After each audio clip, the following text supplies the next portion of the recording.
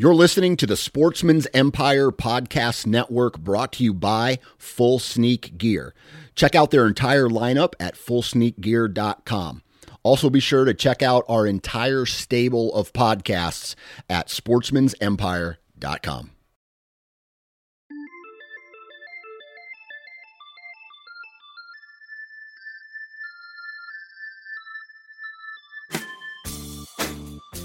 All right, here we go again. Welcome back to the Nine Finger Chronicles Hunter Profile podcast today. And today we're going to be talking with a bow hunter from Northeast Iowa. His name is Ross Payne, and he's going to walk us through 2012, 2013, 2014, and finally 2015 when he finally killed this buck that we're going to be talking about today. It's his biggest buck to date, and he's pretty excited about it, and hopefully you guys find this entertaining. So I'm going to save the BS for the outro. Enjoy this podcast. All right, on the phone with me now is Ross Payne. How's it going today, Ross? Good. How are you, Dan? I'm doing great, So it looks like you had a pretty successful 2015 season. But before we start talking about that, why don't you go ahead and tell us a little bit about who you are, where you're from, and what do you do for a living? Yeah, so I live up in the very northeast part of Iowa, and I'm a district sales rep for a seed corn company. So I get to go about and visit with quite a few guys, and luckily I've had that turn into a few relationships with guys so I can pick up a little more land. But basically I'm out on the road every day talking with farmers, and it's paid off well for me. So I tell you what, I got a buddy. I don't know if you're anything like him, but he's a seed corn salesman as well, and he's a slick talker, and he has access to thousands of acres of primo hunting. Yeah, it paid off for me this fall. I was after I got my buck in November. I was talking with a customer, and he turned me on to a buck that he'd seen across the way that he gets to be about 180 in a corn stubble field, and turned me on to the guy to go talk to, and I ended up picking up about another 600 acres in late muzzleloader. So I tell you what, I might change my occupation to seed corn salesman just so I could have access to more ground. Oh yeah, and I tell you what, the thing is, and more people, if they'd go out and just simply ask permission, I think more guys would be surprised at just going out there and knocking on doors and simply have the conversation with guys. You'd find a lot more acres. I mean, hey, it's not all that difficult. We don't want to tell too many people that, right? Especially in Iowa. Yeah, that's right. All right. So the story of this buck. You said it starts in 2012.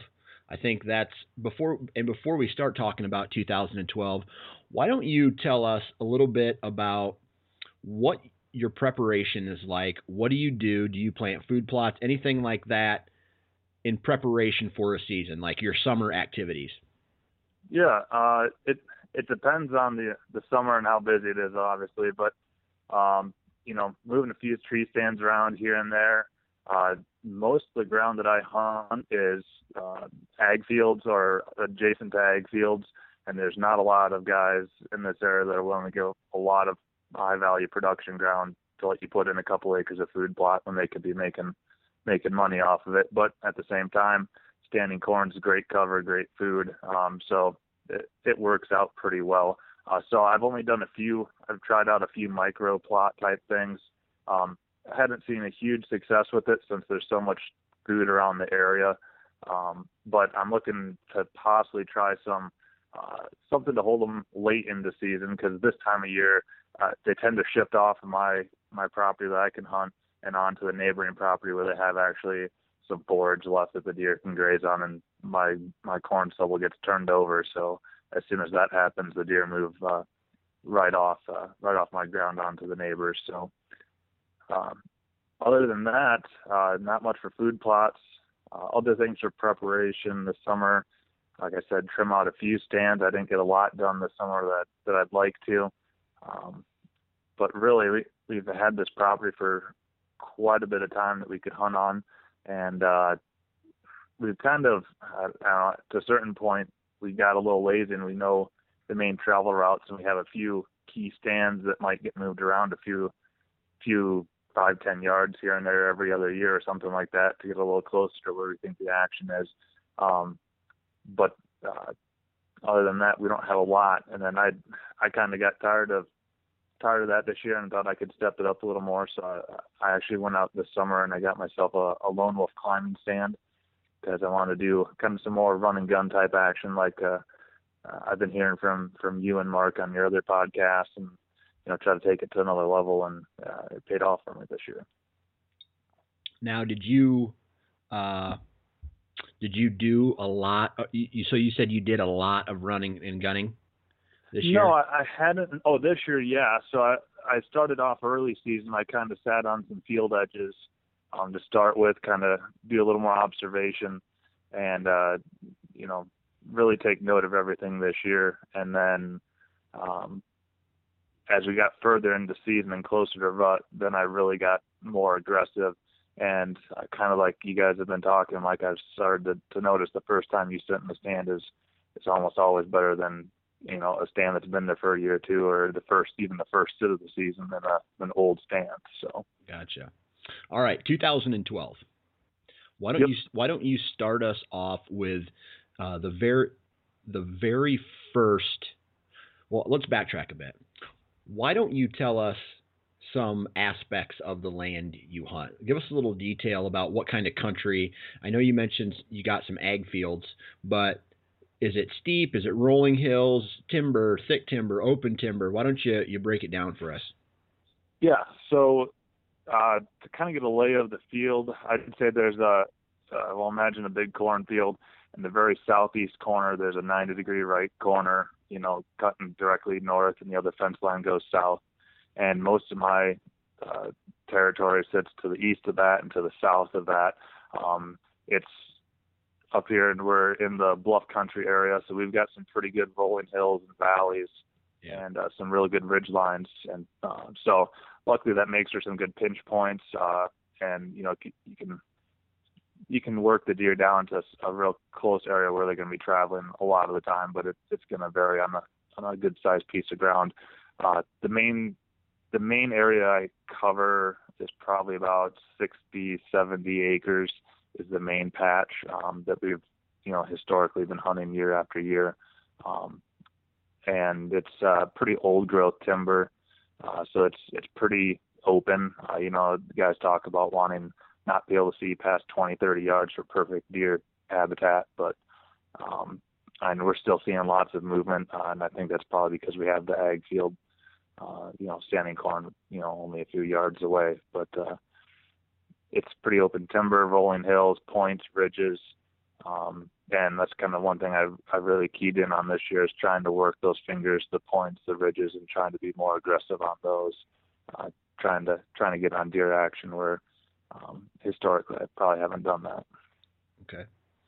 So 2012, why don't you describe the very first encounter or the very first time you ever laid eyes on this buck? 2012, I can't tell you the exact first time I saw him in the stand. He was a nice small 10 point in 2012, where he is barely pushing for those 10 points. But I had him on trail camera quite a bit in 2012. Like I said, I know I had a few interactions with him in the field, but he wasn't anything that was, jumping out at me as a great buck that I, was going to do anything with that year. He needed some growing on him. So, I let him pass, and kept an eye on him basically. And then, nothing real stand out for 2012 for him, just a buck that we were keeping our eye on. Gotcha. So he didn't make your radar in 2012. You noticed him, but Yep. nothing too serious. Anything special in between the 2012 and 2013 season? Did you find his sheds? Did you Did you take any type of different hunting approach? No, not a lot of different approach there in 2012 to 13. Like I said, unfortunately, so the combine rolls through the cornfield for us, we'll still have plenty of deer movement around here. We have quite a few hog farms, so then they'll come and knife and hog manure, and it'll cut down on some of the infield traffic of the deer, but they'll still come out there. But as soon as they get out there and they till it up completely, the deer movement really shuts down. You'll get some movement during the rut, but after that, they pretty well go over to neighboring properties where, there's alfalfa fields and maybe a little bit of standing corn or something still. But so we don't really get a lot of sheds on this area. We found none from him, but we just historically don't find a lot of sheds on our property just because of that. Yeah. Now, is that are your neighbors, the people on the neighboring property, are they serious hunters too? I mean, do they go out and do they find sheds, or I mean, are they looking for the same quality deer you are, or are they kind of like an it's a brown, it's down type? We've got both. So this property, so there's a big valley that runs to the east side of the cornfield I've talked about, and there's another guy that basically farms the east side, he hunts the east side of that valley, and I hunt the west side of that valley up to this cornfield.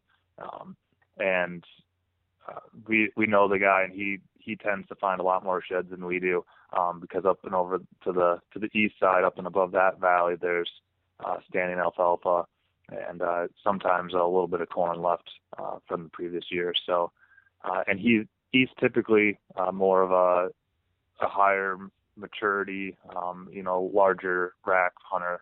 I'd say, more of the management type. And then we do have a group that comes through and party hunts it for shotgun. And it's hard to tell how many deer they take out of there every year because of the territory and, such the rolling hills and the valleys and everything. It's hard for them to get all the deer that come through, but they do manage to take a few out of there every year. Okay. So did you get any velvet pictures of this buck? What did he look like going in from 2012 to 2013? He picked up a little bit of mass and a little bit of length all the way around. He was basically at 2013. He was a nice 4.5, 10 point, and one that really caught our attention. But there were still bigger deer on the farm that we're going to let them pass and go until the next year. But I had one or two encounters with them. I think I had them up to, probably within shooting range once or twice in 2013. Probably never gave me a great shot, but like I said, once again, nothing real notable 2013 for him, but just another deer we were watching. Okay. Now, you said you weren't 100% sure of his age, so you thought that maybe in 2013 he could either be a 3-year-old or a 4-year-old, right? Yeah, it's hard to say. The first pictures that I started running the camera pretty consistently in 2012, and that's when the first time I got pictures of him.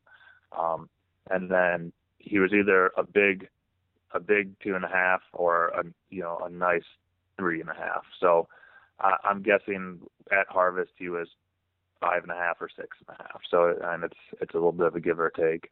Gotcha. And and sometimes you can tell with that body, and sometimes you can't. It's exactly. It's hard to tell sometimes, because one of the oldest deer that I've ever had the opportunity to chase was like a 10-year-old buck. The year he was shot was he was 200 inches on the dot, but he had a really short body, and I don't know.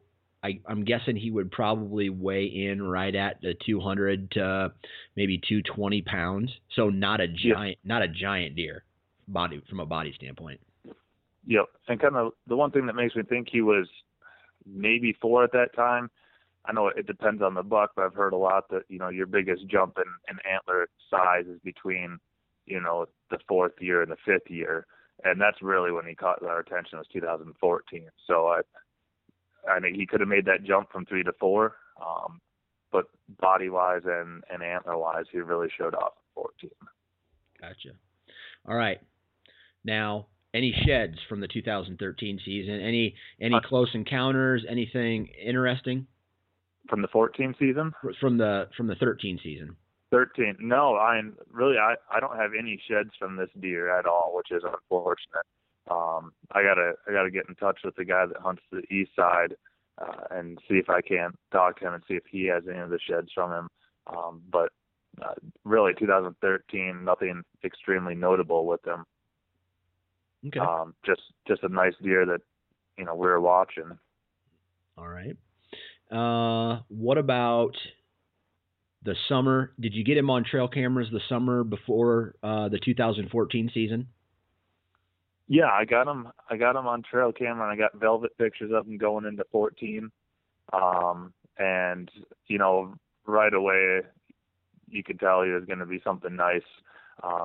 He started developing a little bit of a sticker on his left brow tine, and you could tell right away that he had the potential to be another nice deer, and didn't quite realize how big he was going to turn into, or he was going to take that big jump quite yet, because obviously once you hit rut, they're a completely different animal. Right. So, any close encounters with him now in 2014? Did you look at this buck from the trail camera pictures and say, this buck is making my hit list? Yeah, he did. Definitely. So he kind of crossed that threshold, and we were looking at him, and I got pictures of him from November in 2014, and you could tell he was probably one of the more dominant bucks in the area.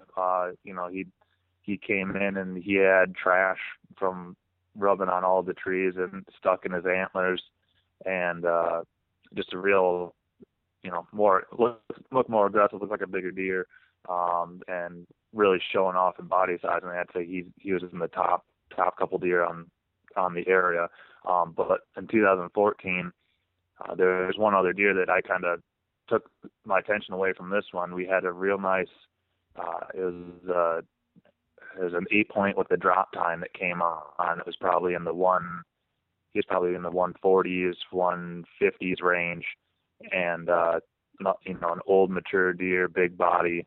And one of our family friends and my dad went out early muzzleloader season, and they saw him, and we got to pattern him a little better, and I kind of turned all my efforts into finding that drop time. So I actually shifted away from this buck in 2014 to go after that drop time buck. So that's kind of cool. There's always those deer that you put on your hit list, but you kind of hope you don't see them, because you just want to know what they turn into that next year.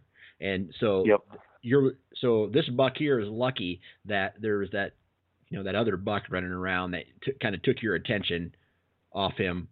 Yeah, and I ended up connecting with that drop tine in 14, and one of those poor situations where I hit a twig going down range and hit him high and back, and I ended up tracking him the next morning, and looked for days upon days after that and never found him. But after that, I would how it gets after you wound an animal and you don't find it, you're down on yourself, and I probably let up on my hunting pressure a little bit even during the rut, because I was just so upset about that. So so he kind of came off my radar in 14, and after that happened, and he made it through to 15. Gotcha. All right. So no sheds from this buck. It is the summer of 2015, and you got some pictures of him.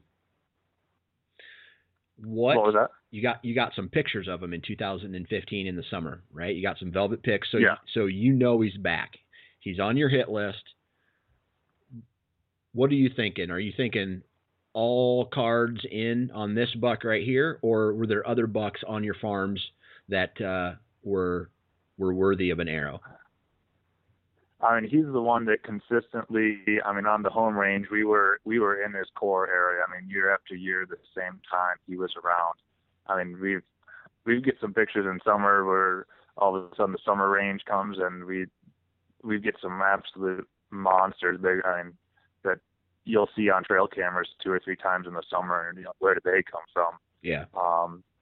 If they were to walk by, I'd pass this guy up for them, but I mean, I've never seen one of them come through actually once you get into fall season. So this guy was on the top of my list, and that's 2015 is also the point where I kind of really try to step up my game. Whether it's tactics or scent control and things like that, trying to get after this guy. So what specifically did you change? I know you mentioned a couple there. Going into the 2015, you said you bought a Lone Wolf stand. You said you did some things with scent control. What specifically? So 2015 is the first time I really heard about Nose Jammer. I know you guys have talked about it, and I heard guys talking, oh, it's such a great product, and I've never been one to buy into something really easily, and I had heard enough guys talking about it. So, all right, I'm going to try it. I'll do it all out. So I got the field spray, the laundry detergent, and maybe the deodorant or something. So I got a couple of the main things, and basically use that as my main scent control regimen on top of a few of the other things that I've done. And it worked great for me. I mean, the first time I had it out, I think there's a little bit of a adjustment period for the deer herd to it. The does kind of seemed to react a little, not poorly to it, but it's something new to them, I'd say, and they weren't quite sure what it was. But after that, scent control with the Nose Jammer, I think, really helped. And then trying different tactics like setting up on ridge lines, just right on the ridge, trying to get your scent to blow over, and hitting it on the right wind, really watching my access and exit routes, and just really trying to pay attention to a lot of those key things. And I listened to you and Mark talk, and some of those things from one thing that came into mind for this situation was really watching the weather, watching your moon phases, anything like that, and I actually started taking a journal of every time I went out hunting in 2015. After I got back that night, I took a note of all the deer I saw, their travel paths, just took notes like that, and tried to correlate back and forth and really get an idea of who's doing what conditions.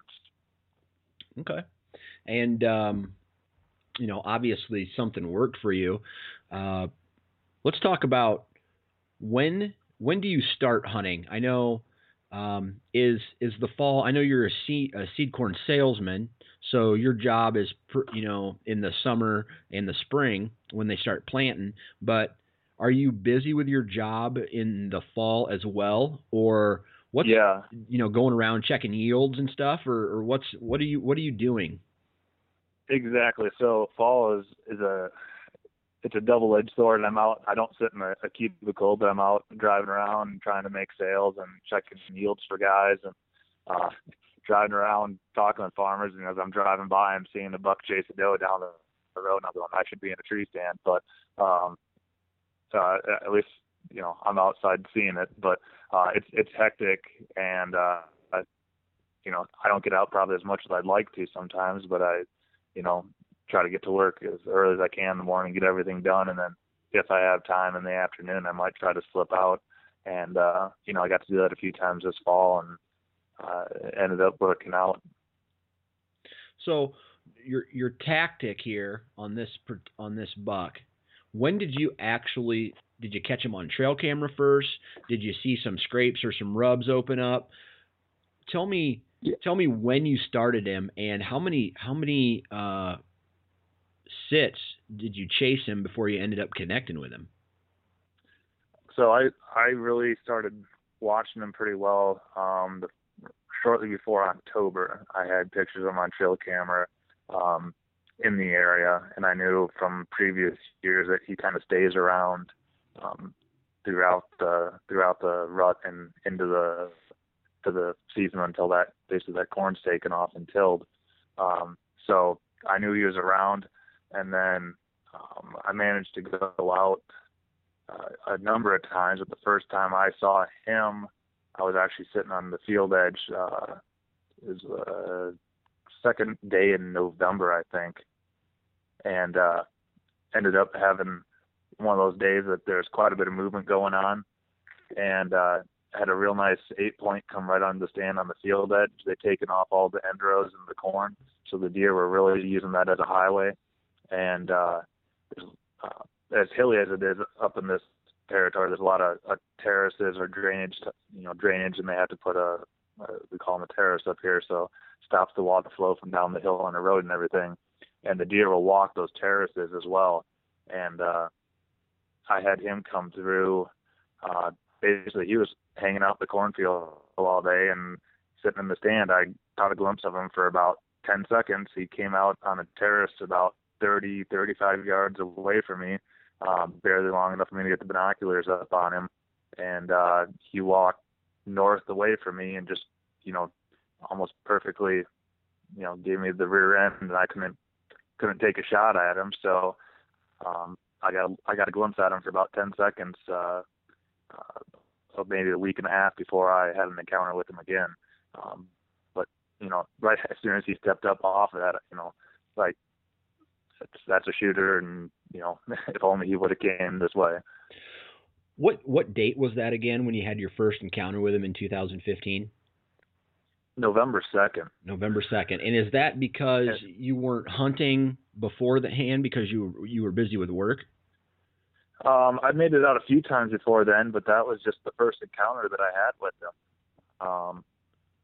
That gave me assurance that he was hanging out in the area, and the first real in-person encounter with him, and that's the first time I'd seen him since he'd gotten as big as he was. And you could tell just stepping out, he was a body like a horse and just a massive deer. All right. So November 2nd, your first encounter with him, was that a morning or an evening hunt?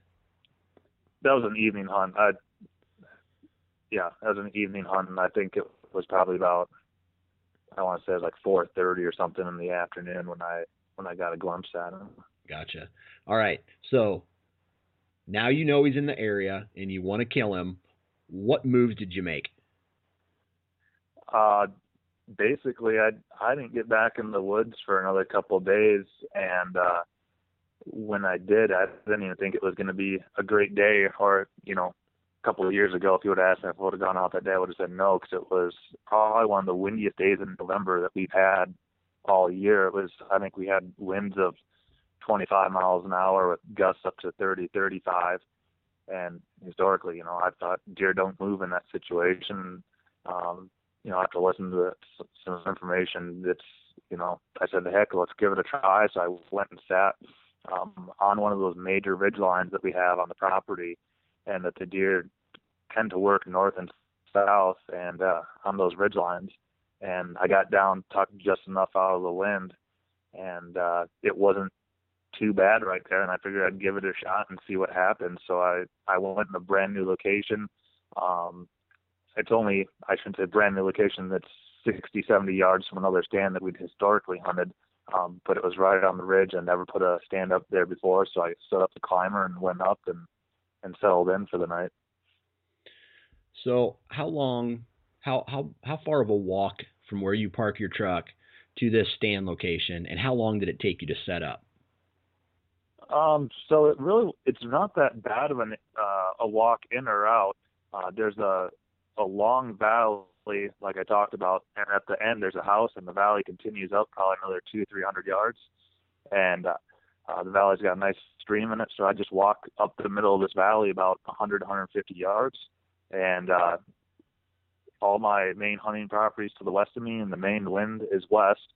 So basically I get to the point in the valley that I want to cut into the wood line, and I basically walk straight west, try to eliminate as much of a scent trail as I can, and cut right up to the top of the ridge. And it's one of those where you got to be real slow going up the top of the ridge, because sometimes there goes that only 50 to 100 yards on the other side of that ridge, and set up. And since I started using the climber, I probably wasn't as quick as I could have been. It takes a little bit of a learning curve trying to do one of those when you've never done it before. So it probably took me, from the time I got there, it's probably 10 minutes, maybe a little more, between when I had to stand up in the tree and everything settled the way I wanted.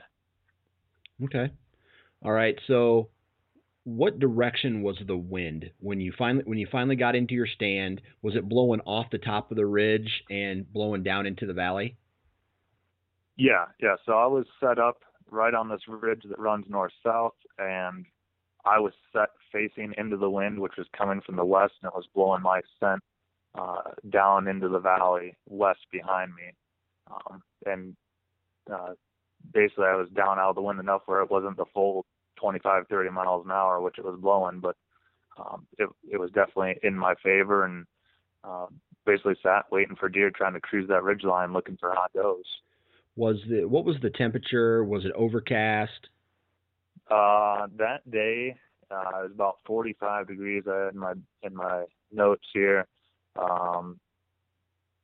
And I don't think I put down, well, it was overcast. I want to say it was probably slightly overcast, and it had a rising barometer. Okay. And this was an afternoon hunt again, correct? Yeah, I got settled in at like 2:30 or so. So I got in there at a decent time. And what day of the week was it? That would have been the 12th of November. Okay. So was that a Monday or a Tuesday? I can't remember. I'd have to look. Okay. Not a big deal. Did you have to work that day, or? Yeah, okay. Okay. I did, and I can't remember what I had going on, but I got all my stuff done early, and I got out there. I didn't have anyone call me, and I was on my way out or walking to the stand, so I ended up getting to go. And like I said, it's typically not a day I normally would have hunted or thought I'd have success, but since I don't get out every day, I figured I might as well take a shot at it, and never know what's going to happen. Right. All right. So you're set up. You're in the stand. What'd you say? You got set up about 2:30. Finished setting up about 2:30. Yeah, somewhere between 2:30, 2:45. I got set up. Did you trim out any lanes? No, I didn't. So, like I said, it's some pretty old growth timber. There's some massive trees in there and pretty good canopy. So there wasn't a lot that I had to trim out. Okay. I had my shooting lane. I'm pretty open up to even out to 40 yards. I could take a clear shot in some spots. So it wasn't a lot of work to be done. So it kind of helped me out there. Okay. All right. So you're in your stand. You're settled down. How long before you started seeing movement? Was he the first deer that you saw? Was there any other movement? No, he wasn't. So I got settled down, and probably, 20 minutes after I got settled, it's so windy you couldn't really hear much, so I had to keep my head on a swivel most of the day, or the afternoon, I should say, and ended up looking behind me, and so to the east, over down the ridge a little bit, there's a little bit of a shelf, not much, and there was a nice 8 that was cruising north and south on the ridge of that, actually behind me where the wind was blowing to him, and he never, he was going at a good clip and never caught my scent or anything. I don't know if it's because of the scent control or I was high enough up, and over the ridge of him as well that he didn't catch it. But he worked to the north to me, and I couldn't get a great look at him, but he was moving quick enough, so I ended up taking out the grunt call, and I gave him a few grunts, and I got him to turn and come up, and he came probably to within 35 yards of me after he crested up on top of the ridge, and kind of postured around a little bit looking for me, and decided he wasn't one that I wanted to take, wasn't really on my hit list. So it was kind of neat just to watch him, and after that, you kind of get excited for the night when that happens, and he ended up walking up towards the cornfield, which is about, I'd say it's probably about 75 to 100 yards northwest of me, and he ended up that way, and I basically settled in again after he came through. And then Good. So this buck's not a shooter. He starts working away. What happened next? Basically sitting there again, waiting, trying to see what was going to happen, and all of a sudden I caught a glimpse up to my north and had a doe come trotting through, and she had a younger fawn following her, and then there's another decent 8. It could have been the same one. I can't remember for sure, but there's a little 8 dogging this doe and the fawn, and they came through and caught my attention and wanted to glass the buck. So I kind of stood up from my stand and slid my seat back and everything, and got my binoculars up on him. And here I had another couple does come in behind them. And after I put the binoculars down, I noticed that the front doe that he was dogging had stopped and was looking pretty intently kind of past me. And she was at about 20 yards, and she was looking what would have been, she was looking southwest, across from where I was, and I was looking to the north. And they're kind of one of those looks that you see a deer and they're checking out something else coming their way, and it's not you. Yeah. Yeah. So sat in and kind of one of those where you try to turn around as slowly as you can, not trying to spook the doe as the other buck, and just keep your head turned enough to see what was coming. And there's another doe coming my way from the southwest, and this buck was following her behind, and basically she started heading my way, and it was one of those where I got the bow slowly and got it in my hands and kind of settled in and didn't quite know what to expect. So had you seen this buck already, or did you not get a good look at him because you didn't want to get busted? Yeah, so I was in that position where you don't want to do too much because you don't want to get busted, but I wanted to glass him, but I couldn't get to my binoculars and my bow and everything all at the same time, so I ended up just grabbing the bow, getting ready just in case, and he got close, and it was one of those where it happened quick enough that I didn't fully realize who he was, and she ended up bringing him by in front of me, and he was probably 40 yards away, and he locked onto this other buck that was dogging the doe. It was kind of one of those real neat situations where that old dominant buck just decides he's not taking it from anyone. He's really started to posture and snort and just vocalize like I hadn't seen that a lot. And it was just one of those really cool situations where he was grunting and snorting at this other buck trying to get him away from everybody. And so this doe brought him about 20 yards in front of me, and I don't have a lot of cover around me, but he kind of at 20 yards kind of stops and looks in my direction like, he doesn't know I'm there, but he knows something's up.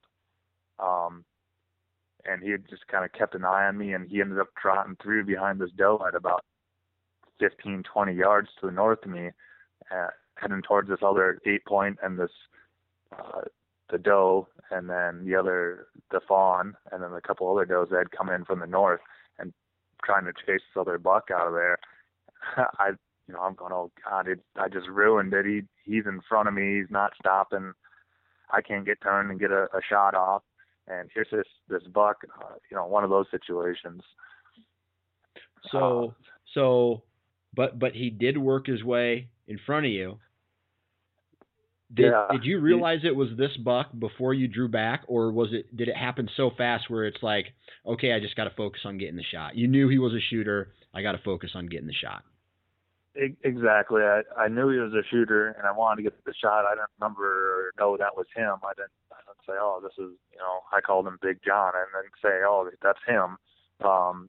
And he ended up going past me, and I was standing the wrong way to even get a shot drawn on him, because I thought he was going to come south of me, and there were enough deer around at the time that it was hard to get adjusted without spooking anything. So she ended up taking him north of me, and he ended up trying to push around this other buck and chase him around, and he ended up going up around some brush and stuff, probably 35, 40 yards north of me, And I was like, oh, I'm never going to get a shot at him again. You know, he's up there. He's going to chase this guy north up to the cornfield or, you know, away from me, and I'm not going to get to see him again.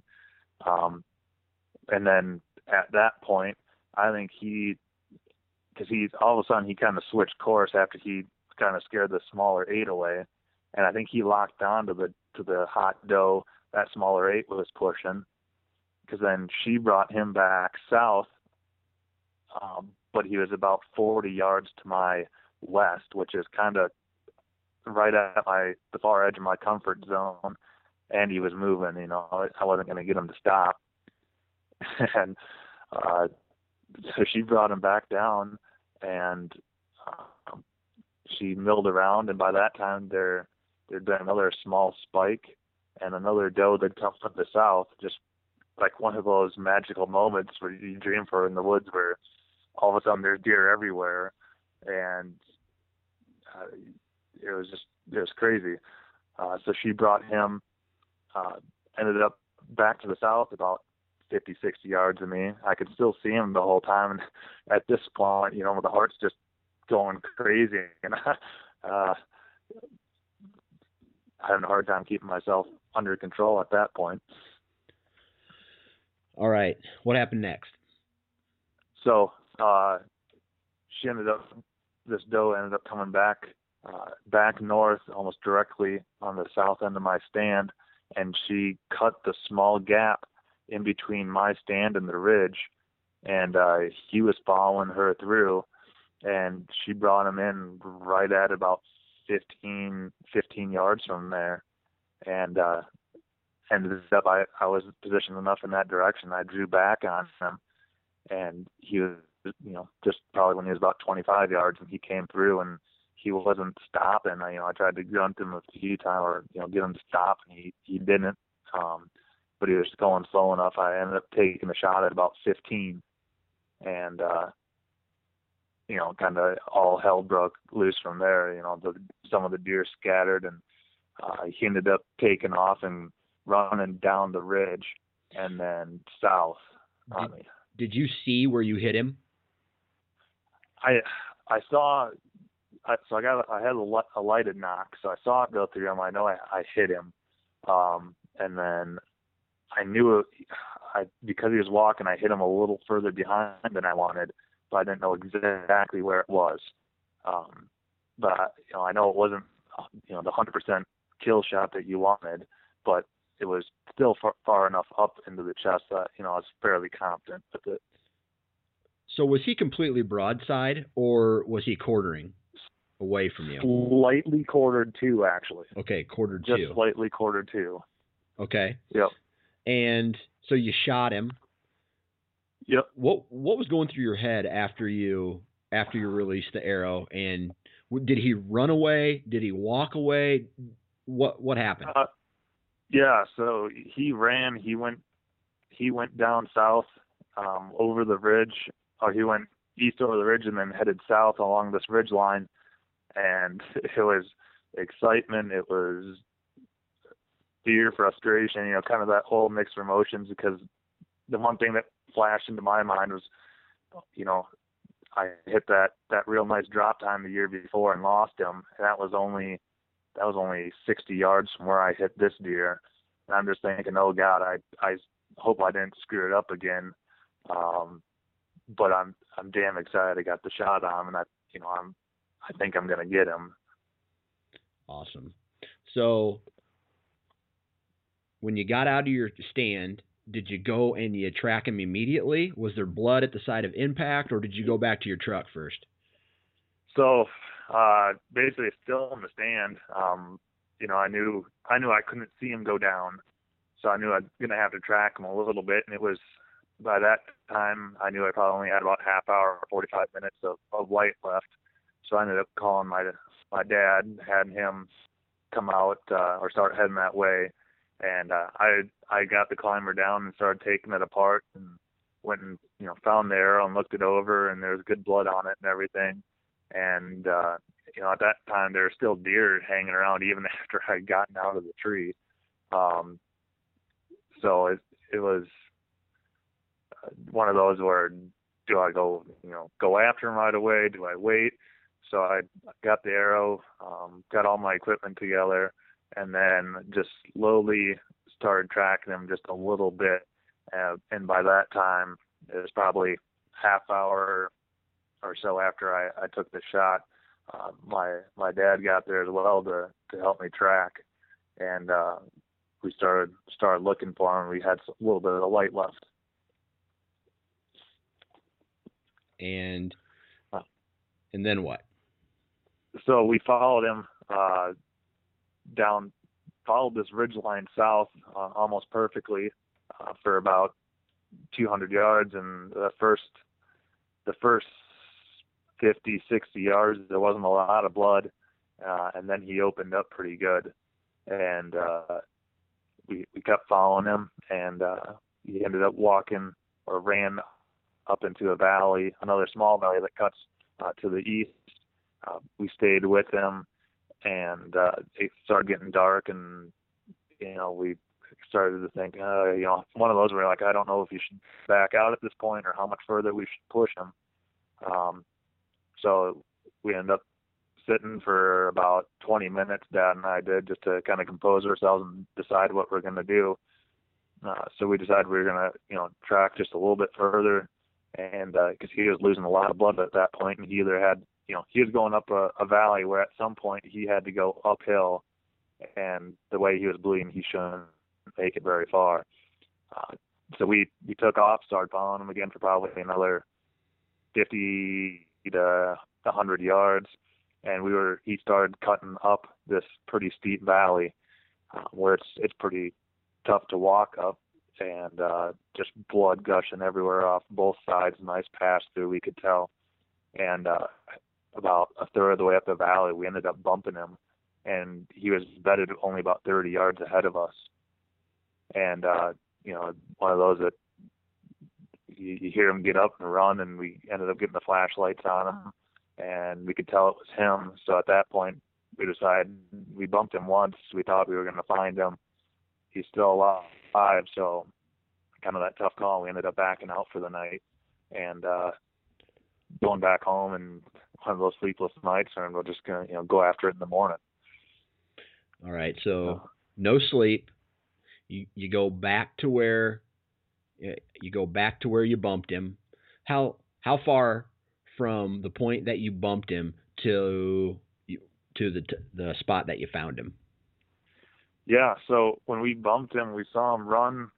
He headed back east along the edge of this valley, and then we could hear him crashing around, and so we found where we stopped and kept going, and it only took us about 15 minutes from there, and he was luckily only about 125 yards from where we last stopped looking. So that the crashing we heard, we were pretty certain that was him dying, and ended up finding him lodged between a log and the valley side, because it's pretty steep in there, and so he'd rolled into there, and it's one of those where it's just overwhelming.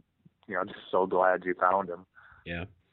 So when was it that you realized that it was this buck that you had been watching since 2012? We got there, we saw him, and I don't think it still clicked in. And then later on that day, we're like, this is the buck that we thought, because we noticed him at the beginning of the season, but we weren't following him hard from 2014 because we were hung up on that other buck, and then it was shortly after. Then we decided, this is Big John. We hadn't had a real close encounter to see him in person. We had some trail cam pictures of him, but yeah, it was him. So kind of cool then to go back and look and piece that story together and kind of go through remembering seeing them through all those previous years on the trail cameras and a few times in person.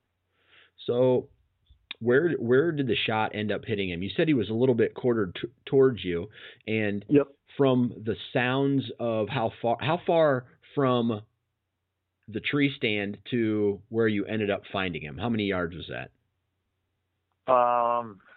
We probably from the blood trail is probably 500 to 700 yards, somewhere in there. So I take it there was no lung. So did you get liver? Liver. Liver. Yep. Okay. Gotcha. Yep. So it was a quartering toward shot. So you got liver and probably put it into the guts a bit. Yep. And it was a pass through. So where did it come out? Kind of the backside of his gut by his rear leg? Yeah, not that far where it would have, it didn't hit leg or anything, but it was still, quartered back a little further yet, so it did clip a little of the gut. Gotcha. All right. Yep. So what was this feeling? I mean, is this one of the biggest bucks you've ever shot? Yeah, this is the biggest one to date that I've gotten. The biggest one before that was kind of, I think, like 141. So he was the biggest one I'd gotten. It was a range of emotions. Just happy to be there. It's awesome having Dad there help me track him and recover him, and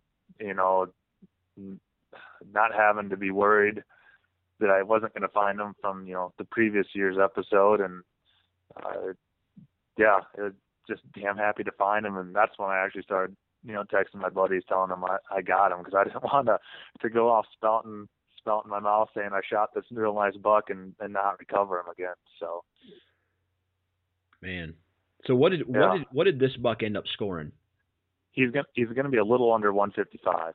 Okay, so right at, we'll just round up. We'll say he's 155. Yep. So that's a pretty cool buck, man. Congratulations. So what did you learn from this buck? It pays to go out. I mean, any time that you have the chance to go out, as long as you're playing the cards that you're dealt right, it's worth going out there. Like I said, normally on a day with that high of a wind, that I would have looked at it and said, it's too windy to go out. I'm not going to go sit in the sand and get blown out today. Changing up your tactics a little bit. Don't be afraid to run and gun. Until this year, I never thought I'd ever use a climber. And after getting in one and, seeing the advantage of being able to go set up wherever I want, really be mobile with it like that, changing the tactics worked. And up until that point, we were, the kind of guys that we'd hang 5-6 stands a season, maybe change them once a year or, once every 2 years. And, happy with that. And we had success with it, but to really get after and change up your tactics to the way that they're going to work, that had to do that, and it paid to try something new. Perfect. Well, let me wish you congratulations, tell you congratulations on that beautiful deer. And does this have you fired up for this upcoming season? Oh yeah, I'm already trying to make plans, trying to figure out where I can do food plots for next year, or, making all those crazy plans. Half of them might actually come through, but it's got my mind racing for next year. Perfect. Well, again, congratulations, and thanks for taking time out of your day to do this. Yeah, no problem. Thank you, Dan.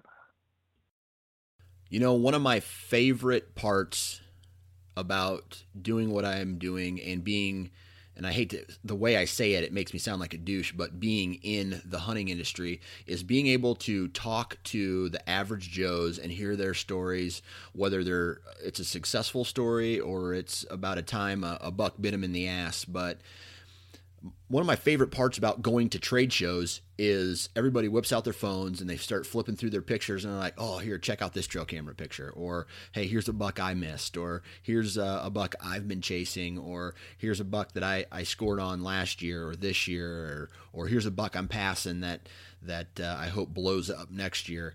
Those stories to me are so entertaining. And I love hearing average guys who hunt similar to me. They may lease or they may have, private ground that they have access to, or even ground that they own, but they're doing it in a time frame that's similar to myself. Hey, some of these guys got to work. I got to work. Some of these guys, I'm lucky to have roughly 2 to 3 weeks that I can dedicate to my hunting season every year. And that includes, turkey hunting.